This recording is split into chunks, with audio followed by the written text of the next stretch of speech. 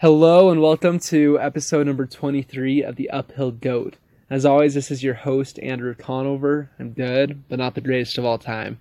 I have a special guest with me today, roommate and longtime best friend, Kyle Bushman, who's been joining me recently for his first couple of backcountry ski tours.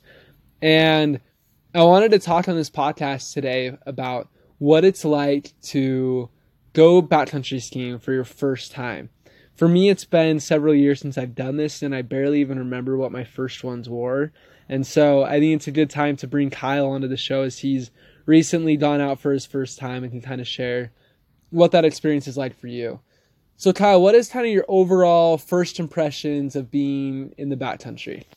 Overall first impressions, I love it. Like, honestly, it's the greatest feeling to be out there in nature and to kind of be alone on your own and really pushing yourself to get that best feeling, best skiing that is possible here in the mountains.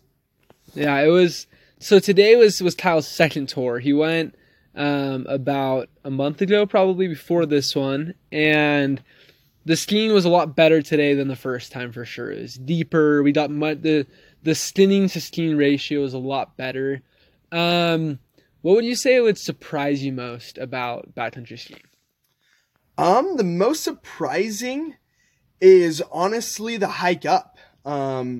Being a person who's not as interested in long hikes and interested in those long exercises. I'm more of a thrill-seeking person who's just there to ski. I enjoyed the hiking quite a bit. Something I would like doing more. Yeah, that's really interesting. I think there is something cool about skinning, right? Like it is a lot more fun than hiking. Wouldn't you agree? Yes, definitely.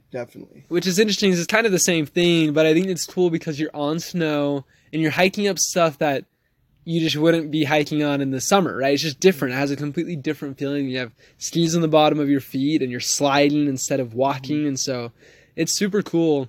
I really like that, Kyle. What was your favorite part?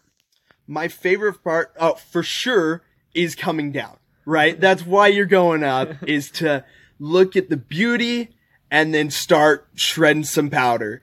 And I loved all the turns we had today. We came off Bob's Knob, which was just amazing. And, the snow was great. Yeah, it was just really amazing. Yeah. And Kyle did great, especially for his second time. Today we first skied Betty's Bump, which was, the snow was probably the worst snow of the day, but it was really awesome because we were the first 3 people to ski it. It was me, Kyle, and our friend Ashton as well. And we could just kind of look at the lines that we had caressed down the mountainside for the rest of the day, which I really enjoyed doing. And then we skinned back up and skied Bob's Knob, and then skinned back up the goalie and then skied Bob's Knob again, and then actually exited on the south face and basically all the way to the parking lot, which is super cool. We've never been able to do that before. So that was new and exciting and something different. What was your favorite run of the day? Favorite run of the day? I would say that third run. Just going all the way to the parking lot. It was a nice couple 1,000-foot drop that we had. Yeah, it was super great to be able to ski all the way down to the parking lot, be able to ski so much snow that was untouched. Yeah, I really enjoyed that part. Yeah, it was really excellent. The south face was really crusted from a sun crust, and that wasn't as good, but it was really cool to be able to ski all the way to the parking lot, and I love that part of it for sure. And that upper initial descent was really, really good. And it was interesting. It was cool to see you get more comfortable on open powder by the end of the day. At first, when Kyle was kind of going down, he was almost kind of like testing the waters a little bit. And with the way there was a little bit of a kind of a zipper crust, he kind of needed to go fast and charge, and he ended up. Yeah, tell him about what happened. Oh yeah. So personally, I've been snowboarding since I was 10, but I've been snowboarding a lot of park. Right? And snowboarding park is very different than the backcountry. The backcountry is full of powder. Park is not that way. And so I was a little more timid. Our first time up, we were headed down, and I was taking it a little slower, which is not what I should have been doing. And I actually just tomahawked right down the hill for a little bit. But then AJ brought me aside, being that greatest of all time person, the good uphill goat. He told me what I needed to do. Just charge, attack, and have a great time. And from that point on, I did. Yeah, it was sweet. It was good. Yeah, it looked really, really great. I thought it was interesting, right when we started the tour today, right when we were just standing up the road at the very beginning, you were like, oh, I like this. Like, this is different than last time. Even though nothing had really changed yet. Tell me more about kind of what was going through your mind or why it felt better than a month ago. Yeah, basically a month ago we got to the parking lot. Everything's dry. There's a couple feet of snow. Today we get to the parking lot. I'm very pumped because I already know what's going on. Right, that first time you go, you have no clue. It's like walking into the doctor's office when you have no idea what's going on. But the second time I knew what we were doing, what we were setting out to do, and we get there, and there's about 10 feet of snow on the ground. And that just really hyped me up. I knew what the conditions were before and how much better they were because of all the recent snowfall. Yeah, I love that. And that was one of my biggest observations today as I was starting is how much snow there is. On the whole south face of Temp, normally there's a ton of scrub oak at the bottom of that, and it's just white now. Just straight, fully covered. And there's a really cool couloir on the north face from the Aspen Grove parking lot that's just fully filled in and looks really good to ski, and there were ski tracks all along it. And it definitely is, the parking lot in that area has absolutely transformed since the last time we were there. Last time, for reference, we skinned up past Bob's Knob and then into the lower UFO 1. And the lower UFO 1 skied well, as it always does. But then we had like 2,000 feet of kind of just exiting without really good skiing. It was through trees, and Kyle wasn't used to the board, and it just wasn't as good of an experience. But today, we really did get good skiing for every bit of hiking we did. Wouldn't you agree? Yes, definitely. That's what I enjoyed the most is...